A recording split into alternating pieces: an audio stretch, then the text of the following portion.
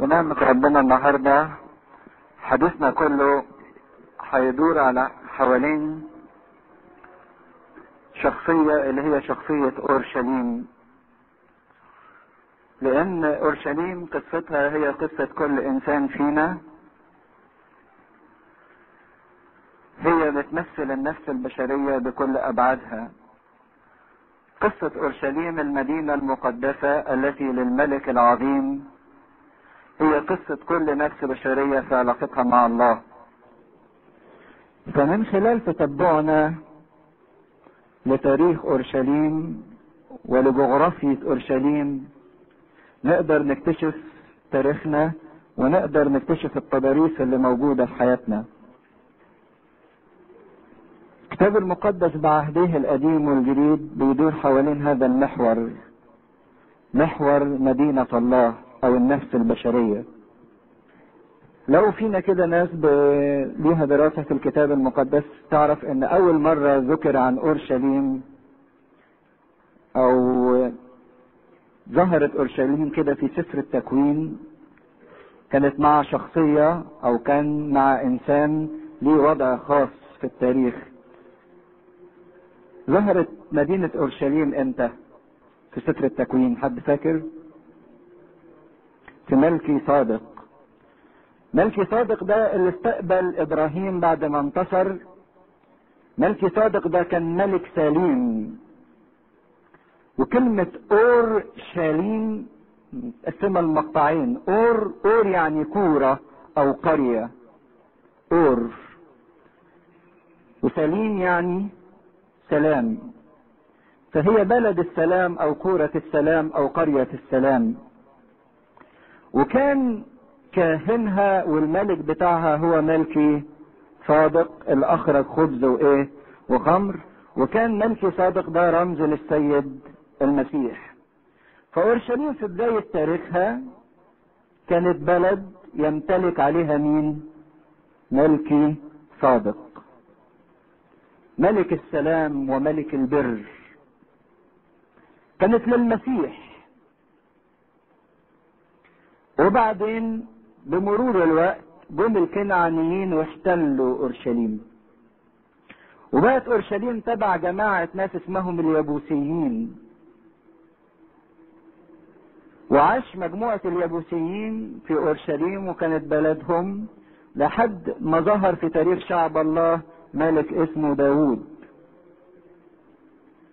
فنقرأ في سفر صموئيل الثاني اصحاح 5 عن اورشليم المدينة اللي جه داود النبي وطرد اليبوسيين منها، طرد اهل كنعان منها واخذها عاصمة للمملكة بتاعته، واتسمت من هذه اللحظة اورشليم مدينة الملك العظيم. بعد ما الكنعانيين بعبادتهم من الاصنام والاوثانية اللي كانت فيها احتلوها فترة كبيرة، جه داود واعاد تجديدها مرة تانية وبنائها وخلاها عاصمة للمملكة بتاعته، اورشليم مدينة الملك العظيم. وبعدين جه ابنه سليمان من بعده وراح باني في اورشليم الهيكل، لان عبادة الله كانت في الفترة الاولانية من اول موسى لحد سليمان كانت بتقوم في خيمة الاجتماع، لحد ما جه سليمان وبنى الهيكل بعظمته في اورشليم، وبقت اورشليم اسمها المدينة المقدسة التي للملك العظيم. وبرضه خدت اسم تاني في الكتاب المقدس بقى اسمها المدينة المحبوبة. كل ده نطبقه على طول على النفس البشرية اللي لما جه داوود اللي هو مسيح الرب اللي مسحه صموئيل بنى فيها هيكل مقدس ابنه سليمان، وبقت مقدسة لله لحد ما جه بعد سليمان ابنه رحبعام وانقسمت المملكة بتاعة شعب الله الى جزئين، المملكة الشمالية فوق اللي هي اسرائيل وبقت عاصمتها السامرة، والمملكة الجنوبية اللي تحت وبقت مملكة يهوذا وبقت عاصمتها اورشليم. فضلت اورشليم المدينة المقدسة لحد ما ابتدى الشر والخطية يخشوا وينخربوا فيها، لحد ما ربنا سلم اورشليم لسبي بابل وخربت اورشليم، صارت للخراب. دي قصة اورشليم كلها في العهد القديم، لكن في الاخر خالص هنتكلم على اورشليم الجديدة او اورشليم السمائية. ده تاريخ اورشليم، لكن الجغرافيا بتاعتها حلوة جدا. لما قعدت اقرا الجغرافيا بتاعتها لقيت اورشليم دي مكونة من مجموعة جبال ومجموعة اودية. يعني فيها ايه؟ عالي وفيها واطي. الجبال دي رمز للعلو والارتفاع وللمجد والحياة المقدسة. زي فيها جبال، مجموعة جبال زي جبل صهيون، زي جبل المورية اللي فيه قدم ابراهيم ابنه اسحاق كذبيحة، وفي نفس المكان اتبنى الهيكل. في جبال كتيرة فيها، وفي اودية. اودية يعني اماكن منخفضة، زي وادي قدرون اللي المسيح عبر فيه لما كان رايح بستان جاسيماني. في وادي ابن هنوم اللي كانوا بيرموا فيه جثث القتلى، او كان رمز لجهنم. يعني التضاريس بتاعتها عبارة عن ارتفاعات وانخفاضات، وفيها بعض الينابيع وعيون المياه. وكانت اورشليم محاطة بسور عظيم جدا، وكان في السور ده 5 ابواب يخشوا منها، وكل باب مخصص لحاجة معينة. اورشليم زي اي نفس فينا، في لحظات بتبقى مرتفعة زي الجبل الشامخ، وفي لحظات تانية تبقى منخفضة زي الوادي. في ارتفاعات تبقى مرتفعة زي جبل صهيون، الجبل اللي صعد عليه المسيح. وفي اوقات تانية تبقى منخفض زي وادي هنوم. وادي هنوم ده وادي الجحيم، او الترجمة بتاعته جهنم، منه جت كلمة جهنم. كانوا بيرموا فيه جثث القتلى. كان حصلت فيه مذبحة كبيرة في احد الحروب، وبعدين خدوا ان المكان ده لما ناس يصلبوهم يرموا جثث الناس اللي اتصلبت في وادي هنوم او في جهنم. دي تاريخ اورشليم وجغرافية اورشليم. لكن تعالوا شوفوا ربنا بيحكي القصة ازاي. في مرة من المرات كده مسك حسقيال وقال له تعال احكي لك على اورشليم، تعال احكي لك على كل نفس بشرية بتعمل ايه. فنقرأ مع بعض في حسقيال 16. وكانت الي كلمة الرب قائلة يا ابن ادم. كان لقب حلو قوي بيحب ربنا تملي يديه حسقيال، انه مسمي حسقيال ايه؟ ابن مين؟ ادم، ابن النفس البشرية، ابن ادم اللي انا خلقته. عرف اورشليم برجافتها وقل هكذا قال السيد الرب لاورشليم. الوقت اللي ظهر فيه حسقيال كانت اورشليم في الوقت ده سلمت للايه؟ للسبي واتخربت. وكان الناس قاعدين في سبي بابل صعبانين عليهم، بقى انت يا رب تعمل فينا كده وترمينا الرمية دهيت وتسيبنا البهدلة اللي احنا متبهدلين فيها دي مدة 70 سنة في السبي. فربنا قال له يا ابن ادم روح كلم اورشليم وقول لها انا ما ظلمتكيش، انا ما تخليتش عنك، انا ما سبتكيش. روح عرفها برجاستها ان الحالة اللي هي وصلت ليها مش انا السبب فيها. وعلشان كده تعالى نحكي القصة من الاول مع بعض. عرف اورشليم برجاستها، وابتدي ربنا يكشف ويفضح كل نفس فينا، يعرفك على حقيقتك. انت حقيقتك ايه يا ابن ادم يا اللي كنت شوية طين وتراب في الارض متداسين؟ مخرجك ومولدك من ارض كنعان. يعني قلنا ان الكنعانيين اليابوسيين هم اللي سكنوا فين؟ في اورشليم، لحد ما جه داوود واخذ الارض دي وطهرها. ابوك اموري وامك حيثية. كل ده من نسل الامم او من نسل كنعان، الناس اللي اشتهروا بالنجاسة وبالخطية. يعني عايز يقول لها اصلك ابوك اموري وامك حيثية، يعني زي ما قالها داود النبي: ها انا ذا بالاثام حبل بي وبالخطية ولدتني امي. من يوم ما انت اتشكلتي وانت خارجة من الخطية ومن الاثم والدنس، بتميلي للخطية والغضب. اما ميلادك يوم ولدتي فلم تقطع سرتك، ولم تغسلي بالماء للتنظف، ولم تملحي تمليحا، ولم تقمتي تقميتا. لم تشفق عليك عين تصنع لك واحدة من هذه لترق لك، بل طرحت على وجه الحقل بكراهة نفسك يوم ولدت. قال لها ابوك اموري وامك حسية، وانت مولودة بالخطية، وحتى يوم ما اتولدتي محدش فرح بيكي. ما تزعلوش، لانها لما اتولدت لقوها بنت. فعلى عادة الشرقيين لما لقوها بنت رموها، لم تشفق عين لترق عليها. حتى فرحة الولادة اللي بتبقى عند الناس ما كانتش موجودة، ما حدش حتى فكر ان يهتم بيها. فيقول لم تقطع سرتك، حبل السري. اول حاجة تتعمل ساعة الولادة لما الجنين بينزل يفصلوا الجنين عن الام، ان هم يقطعوا الحبل السري ويربطوه كويس علشان ما ينزفش، لانه لو ما اتربطش ينزف يفضي دمه كله. فدي لم تقطع السرة بتاعتها، ظلت متصلة بالخطية، مرتبطة بامها الحيثية، ما انفصلتش عن امها اللي ولدتها. وفي نفس الوقت لم تغسل بالماء، ما حموهاش، سابوها بالوسخات والافرازات اللي عليها والتلوث اللي كان موجود كله عليها.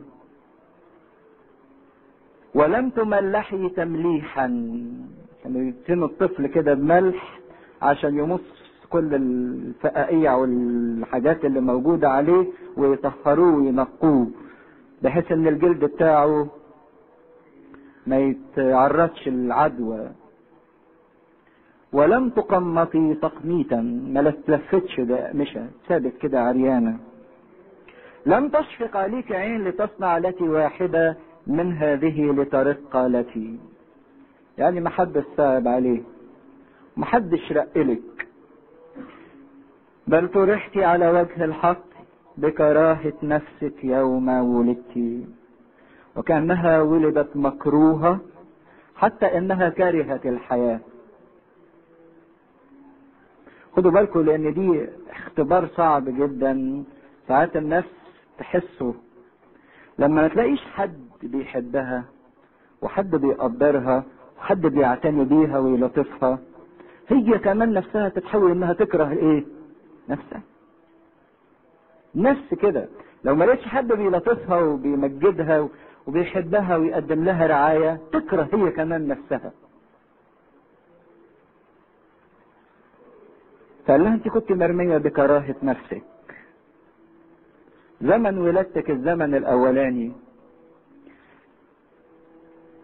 لكن هيبتدي يمر عليها ازمان. اول زمن هيمر عليها زمن الرحمة والشفقة. يقول لها فمررت بك ورأيتك مدوسة بدمك.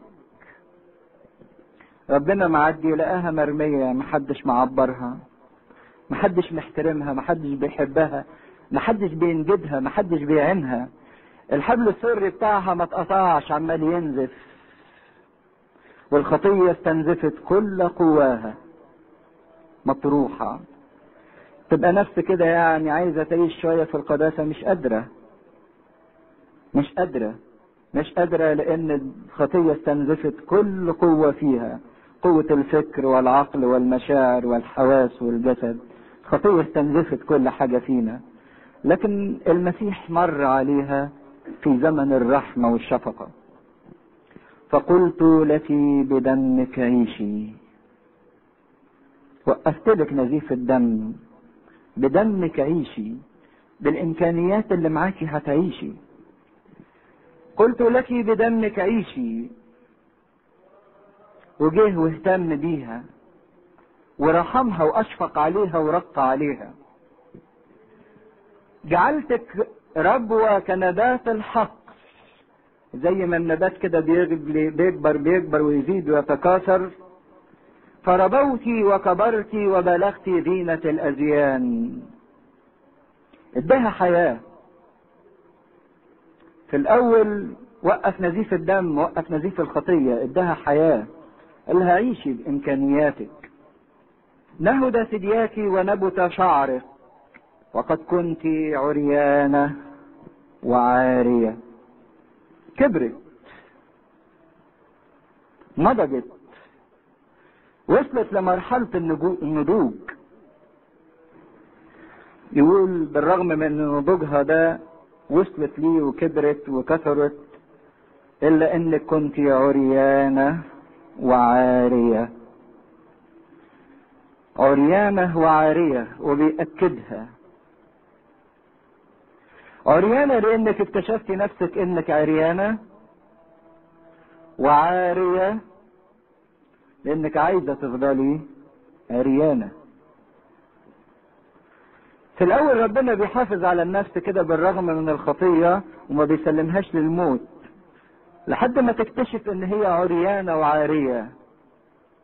وأول ما النفس تحس والعري تملي مرتبط بالخطية. ما عرفش آدم وحواء نفسهم إن هم عريانين إن لما عاشوا الخطية. لما وراها نفسها انها عريانة وعارية بالرغم انها كبرت ونضجت، يقول فمررت بك للمرة الثانية ورأيتك وإذ زمنك زمن الحب. الزمن الأولاني كان زمن الرحمة والشفقة، ربنا استحملها بكل ما فيها من وحاشة وجبر بخاطرها، لكن هي ظلت عريانة وعارية. لكن لما كبرت ونضجت ابتدت تخش في زمن آخر اسمه زمن الحب، لما النفس تنمو في العلاقة مع الله. حتى لو كانت النفس دي مجرد واحدة ربنا ستر خطيتها وأشفق عليها وقال لها فقط بدمك عيشي، بإمكانياتك اللي عندك، حتى وانت عريانة وعارية عيشي. لكن بعد شوية لما تخش في العلاقة مع ربنا تخش في زمن الحب. أول حاجة شوفوا زمن الحب ده يتميز بأنه زمن العطاء، إن النفس تبتدي تاخد من ربنا حاجات كتيرة، كل شوية تستلم من ربنا حاجة. فبسطت ذيلي عليك وسترت عورتك، غطيتك. ولو كل واحد فينا وكل واحدة قاعدة دلوقتي ابتدت تفكر كم مرة ربنا ستر عليا، كم مرة ربنا ستر عليا. ده الواحد فينا يعني بيتشال ويتحط لما يتقال عليه كلمة كده، او الناس يعني تضحك عليه شوية او تقول عليه شوية كلام، يتشال ويتحط كده. طب ما تشوف ربنا كم مرة ستر عليا، كم مرة غطاني. اول حاجة راح ساتر عليها. وحلفت لك ودخلت معك في عهد يقول السيد الرب فصرت لي، فصرت لي. بسط ذيله عليها وغطاها، مش كده وبس، بتجوزها، ارتبط بيها، دخل في عهد معاها. قال لك كده صرتي لي، انت ليا بتاعتي، عشان كده انا هستر عليكي وانا هغطيكي، فصرتي لي. وبعدين لما دخلت في العهد معاه وارتبطت بيه وقالت له يا رب انت بتديني حب وانا عايزاك، قال لها بس عشان انت بتاعتي ما تفضليش كده، تعالي انضفك. شوفوا زمن الحب زمن العطاء وزمن خدمة الله للنفس البشرية. فحممتك بالماء وغسلت عنك دمائك اثار الخطية اللي استنزفتك، ومسحتك بالزيت. دول سرين ايه؟ المعمودية غسلها ونضفها ومسحها بالزيت في سر الايه؟ الميرون. صرتي لي المكان اللي بتتخطط فيه النفس وترتبط بعرسها في المعمودية وفي الميرون. هو ده زمن الحب. صرتي لي، انت بتاعتي ليا، لكي لا يعيش الأحياء فيما بعد لا لأنفسهم بل للذي مات من أجلهم وإيه وقام. كأن الكلمة دي أو الصوت ده يرن في أذن كل واحد وكل واحدة منا. ربنا بيقول لك صرتي لي، أنت بتاعتي. مسحها بالزيت عشان يلين الجراحات بتاعتها ويطيب الجراحات بتاعتها. وألبستك مطرزة، لبسها ثياب مطرزة ومزخرفة من الحرير المطرز، جملها برداء البر وكساها برداء بره. في الأول سترها بديله، لكن دلوقتي لبسها ثياب الخلاص. كساني رداء البر ألبسني ثياب الخلاص. ونعلتك بالتخس. فاكرين لما كنا بنتكلم عن خيمة الاجتماع وقلنا ان اخر طبقة كانت بتغطي خيمة الاجتماع كانت مصنوعة من ايه؟ من التخس. اخر طبقة اللي هو جلد الكلب البحر او الدلافين، جلد قوي. فيقول لها نعلتك بالتخس، لبستك جزمة قوية عشان تقدري تمشي وتتحملي المشي، اداها قوة للسير. ربنا يدى كل نفس فينا قوة علشان تمشي وتسير. وأزرتك بالكتان. الإزار ده اللي بيتحط كحزام على الوسط. بالكتان، الكتان الأبيض النقي، البر. البر اللي يسند وسط الإنسان ويديله قيام ووقوف. وكسوتك بذا. بذا اللي هو الحرير، تبريرات الله زي ما هنشوف في سفر الرؤيا. وحليتك بالحلي. زينتك كمان بالغوايش والحلقان والأساور بالحلي. فوضعت اسورة في يدك وطوقا في عنقك. خدوا بالكم من العلامات دي. شفنا في رجلها حطلها النعل التخس، ادها قوة انها تقوم وتمشي. وعلى جسمها كله غطاه بالمطرزة وأزره بالكتان. وجي على ايديها وحط فيه اسورة. شبكة العريس للعروسة تملي بيفضلوا فيها اسورة. ليه الاسورة دي؟ معنى ايه ان الاسورة تتحط على الايد؟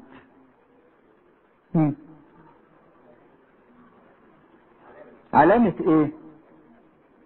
نحن عملك وشغلك وتصرفاتك مرتبطة ايه؟ بيا. الاتنين يمشوا سوا، يشتغلوا سوا، يعيشوا سوا. علامة العهد. وحط لها طوق في عنقها عشان التقل على عنقك ده يخلي العنق تملي منحني وخاضع لذلك العريس اللي هو احبها وارتبط بيها. ووضعت خزامة في انفك. زي العبيد كانوا يحط لهم تملي خزامة، علامة ان هذا العبد مملوك لسيده. لما واحد يبقى متكبر ومش راضي يخضع لاي حد يقولوا ده فلان مراخيره ايه؟ فوق. لكن الخزامة دي يعني نفس خضعة. واقراطا في اذنيك. حط لها حلق في ودنها، واتكلمنا قبل كده ان الحلق ده في الودن رمز لسماع الايه؟ الوصية. عشان كده لما جه يعملوا العجل الذهبي راح هارون خالع الحلقان اللي كانت فين؟ في ودانهم، يعني هم مش عايزين يسمعوا الوصية، مش عايزين يسمعوا كلمة ربنا. وتاج جمال على رأسك.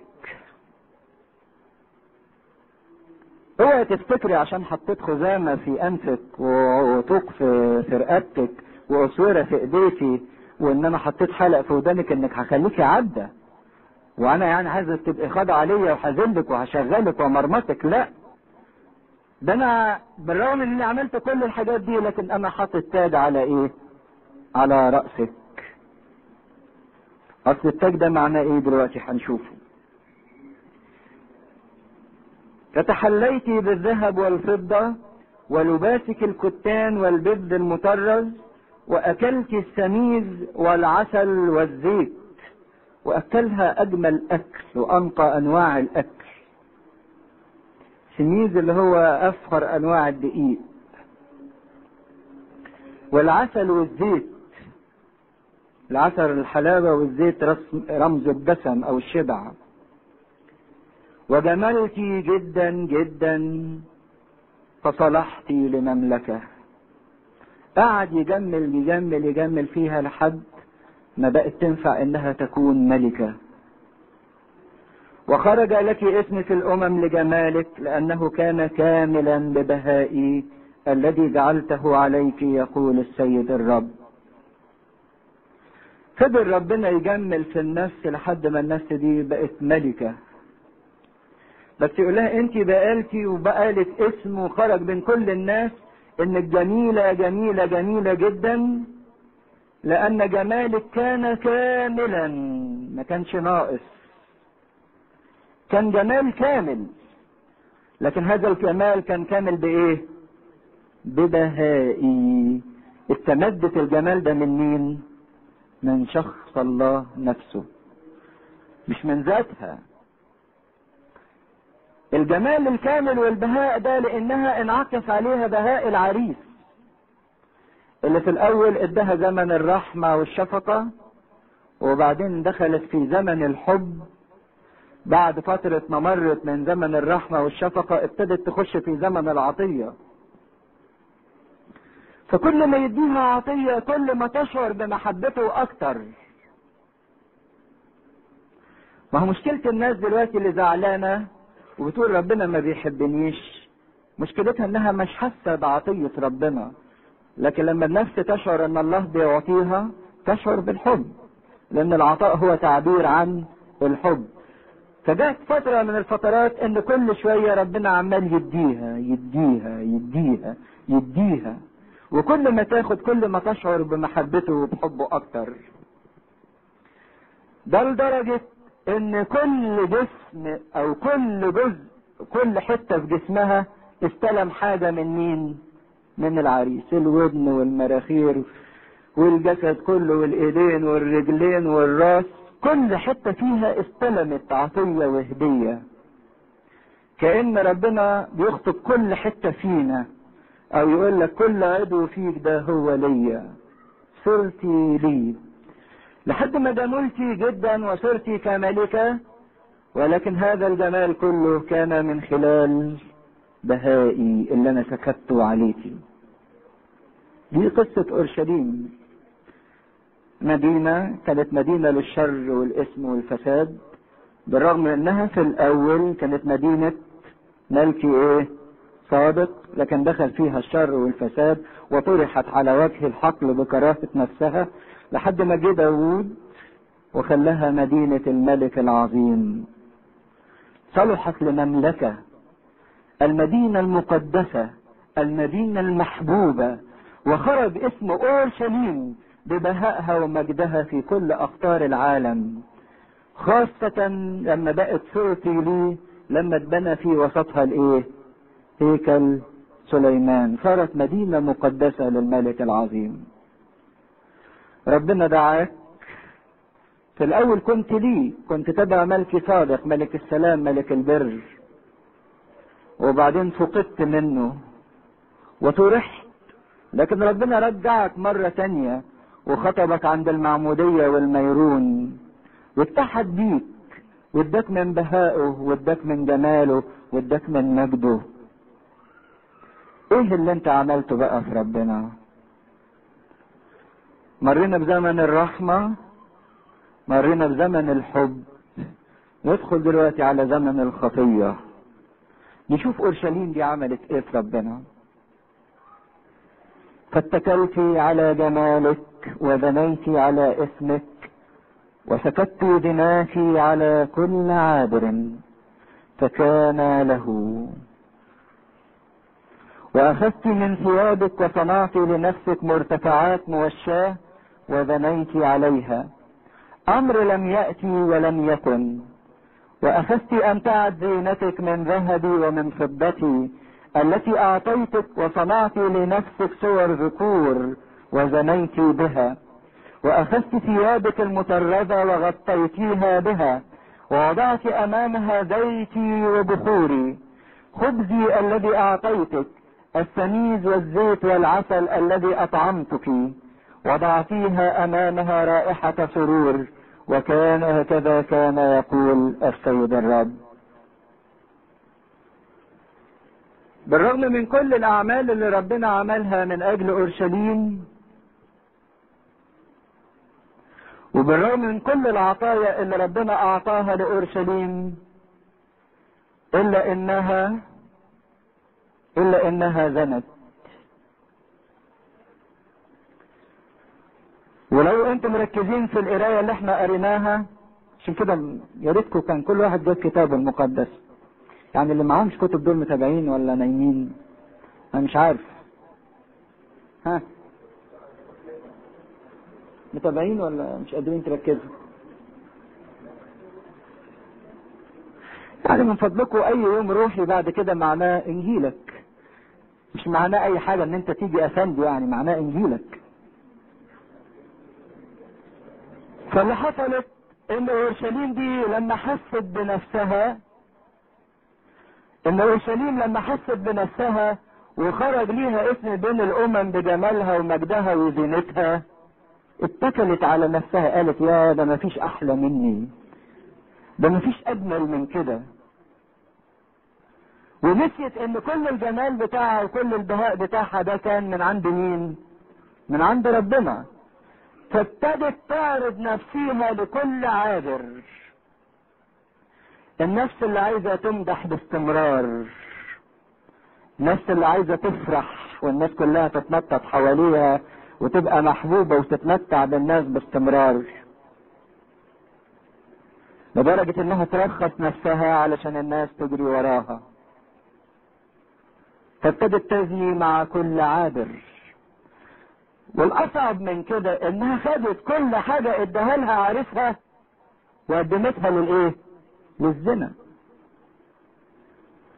كل حاجة اداها لها، الاساور والزيت والسميز والحرير اللي كانت لابساه، كل حاجة راحت محولاها لشخص اخر، ومش لشخص واحد، لاشخاص كثيرين اخرين. ومن هنا نقدر نفهم ايه هو معنى الزنا الروحي. كل نفس تاخد حاجة المسيح وتديها لآخرين هي نفس زانية. مش الزنا اللي معناه الزنا بالجسد او العلاقة الجنسية فقط، لكن كل حاجة انا باخدها موجودة فيا واديها لآخرين غير الله هو زنا. مواهبي، مشاعري، عواطفي، امكانياتي، قدراتي، امتلاكاتي، اعضائي، لما تبقى لشخص اخر غير المسيح زنا.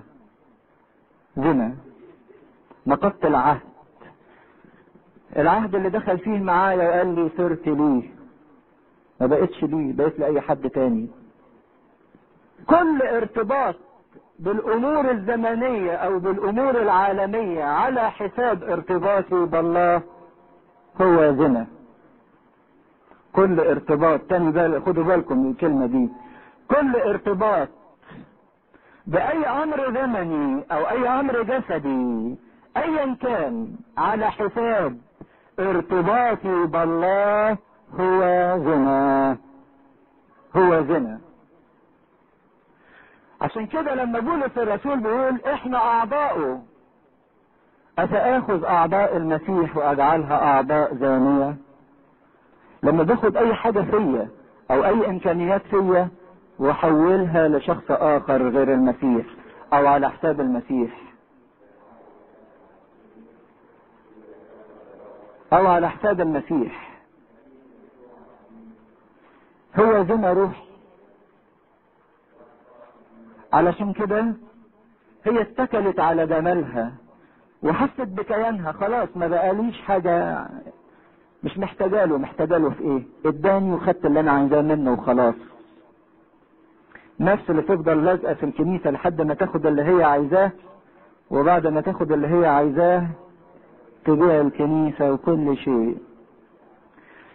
عايزة وظيفة معينة وعايزة ارتباط معين وعايزة هجرة بلد معين، لازقة في الكنيسة، بتصلي وبتصوم وبتخدم، اتجوزت واشتغلت وهاجرت واستقرت، خلاص ما بقالناش لازمة ليه، مش محتاجين له.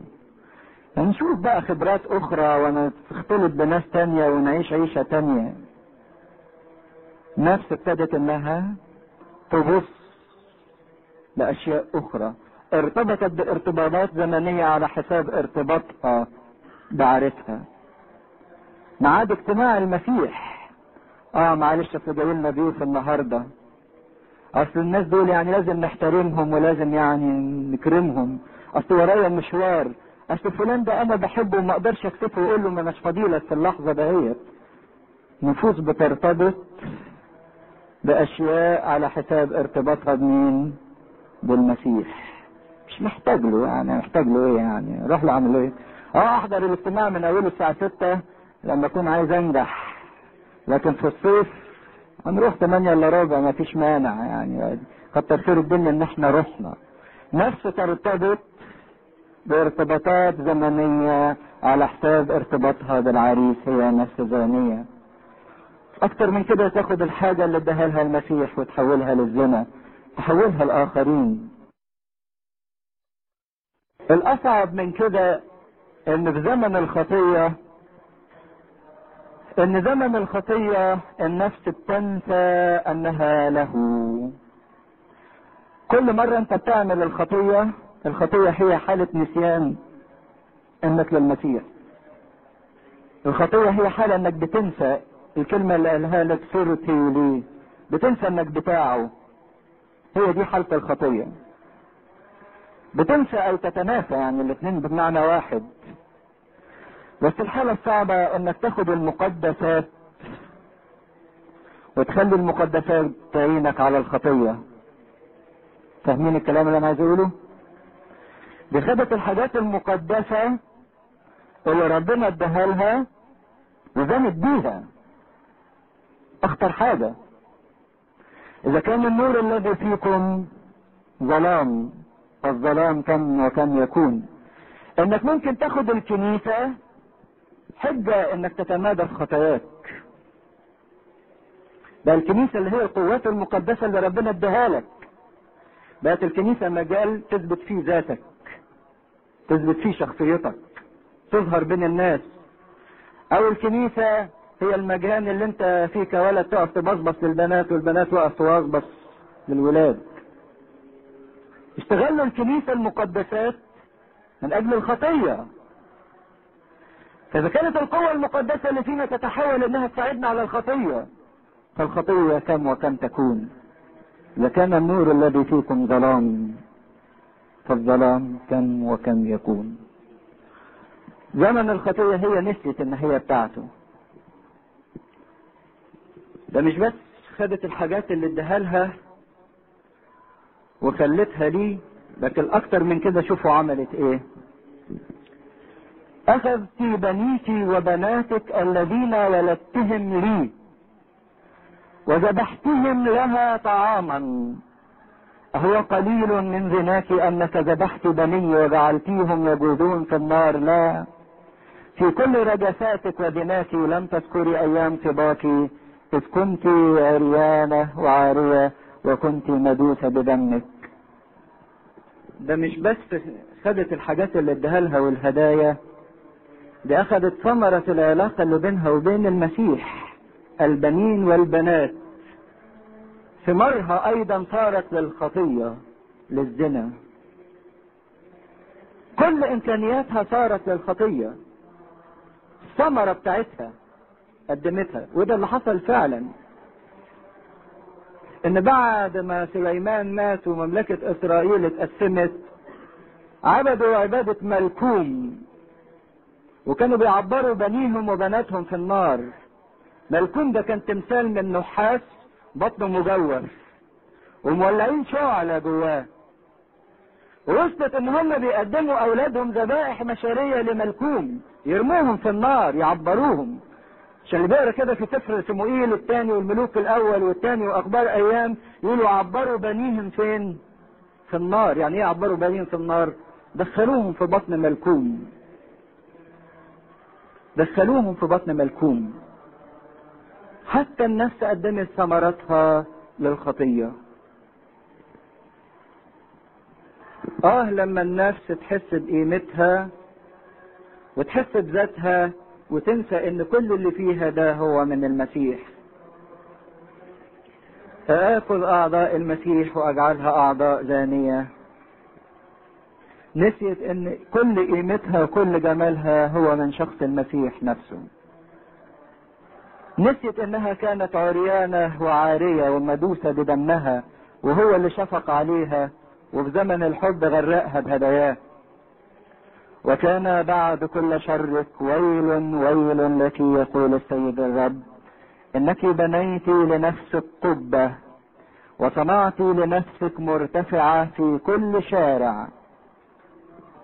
القبة دي تملي اشارة للعبادة، فهي راحت في كل شارع وراحت عملت لها قبة ونصبت مرتفعة علشان تظهر.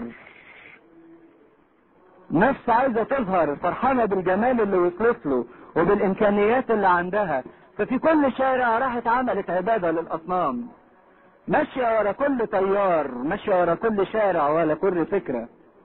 وفي رأس كل طريق بنيت مرتفعتك ورجست جمالك وفرجت رجليك لكل عابر واكثرت دماك. زميت مع جيرانك بني مصر الغلاظ اللح وزدت في دناك الإغاظة. فها أنا ذا قد مددت يدي عليك ومنعت عنك فريضتك وأسلمتك لمرام مبغضاتك بنات الفلسطينيين اللواتي يخجلن من طرقك اللذيلة. يعني حتى بنات الفلسطينيين اللي هم أصلا الكنعانيين اللي كانت حياتهم كلها شر ونجاسة، بقوا مكسوفين من شدة شر اللي وصلت ليه اورشليم. يعني في خطاهم وفي زناهم ما وصلوش للدرجه اللي وصلت لها اورشليم.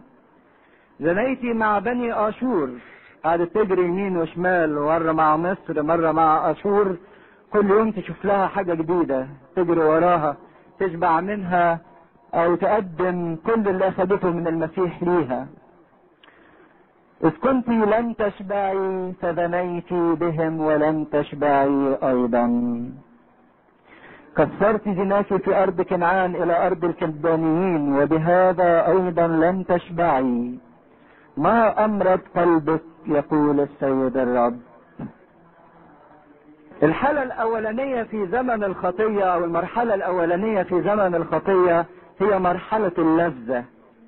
كانت عمالة تتلذذ وفرحانة بكل حاجة هي عندها وبتزني بيها. لكن تاني مرحلة على طول بعد مرحلة اللذة في زمن الخطية مرحلة الايه؟ لاحظت هنا بيكرر كلمة كده، ولم تشبعي. ما امرض قلبك.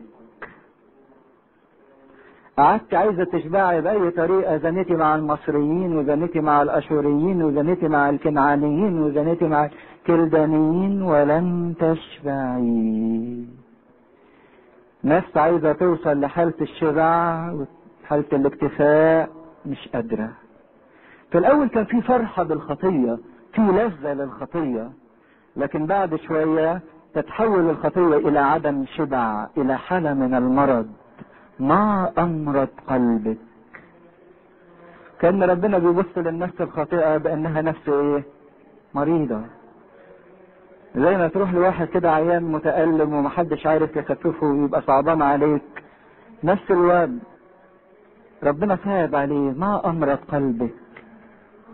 قلبي تعبان، تعبان بالخطية جدا، مش قادر يشبع، مش قادر يرتاح، مش قادر يفرح. ما امرض قلبك ولن تشبعي. ما امرض قلبك يقول السيد الرب، ان فعلت كل هذا فعل امرأة دانية صليطة ببناء قبتك في رأس كل طريق.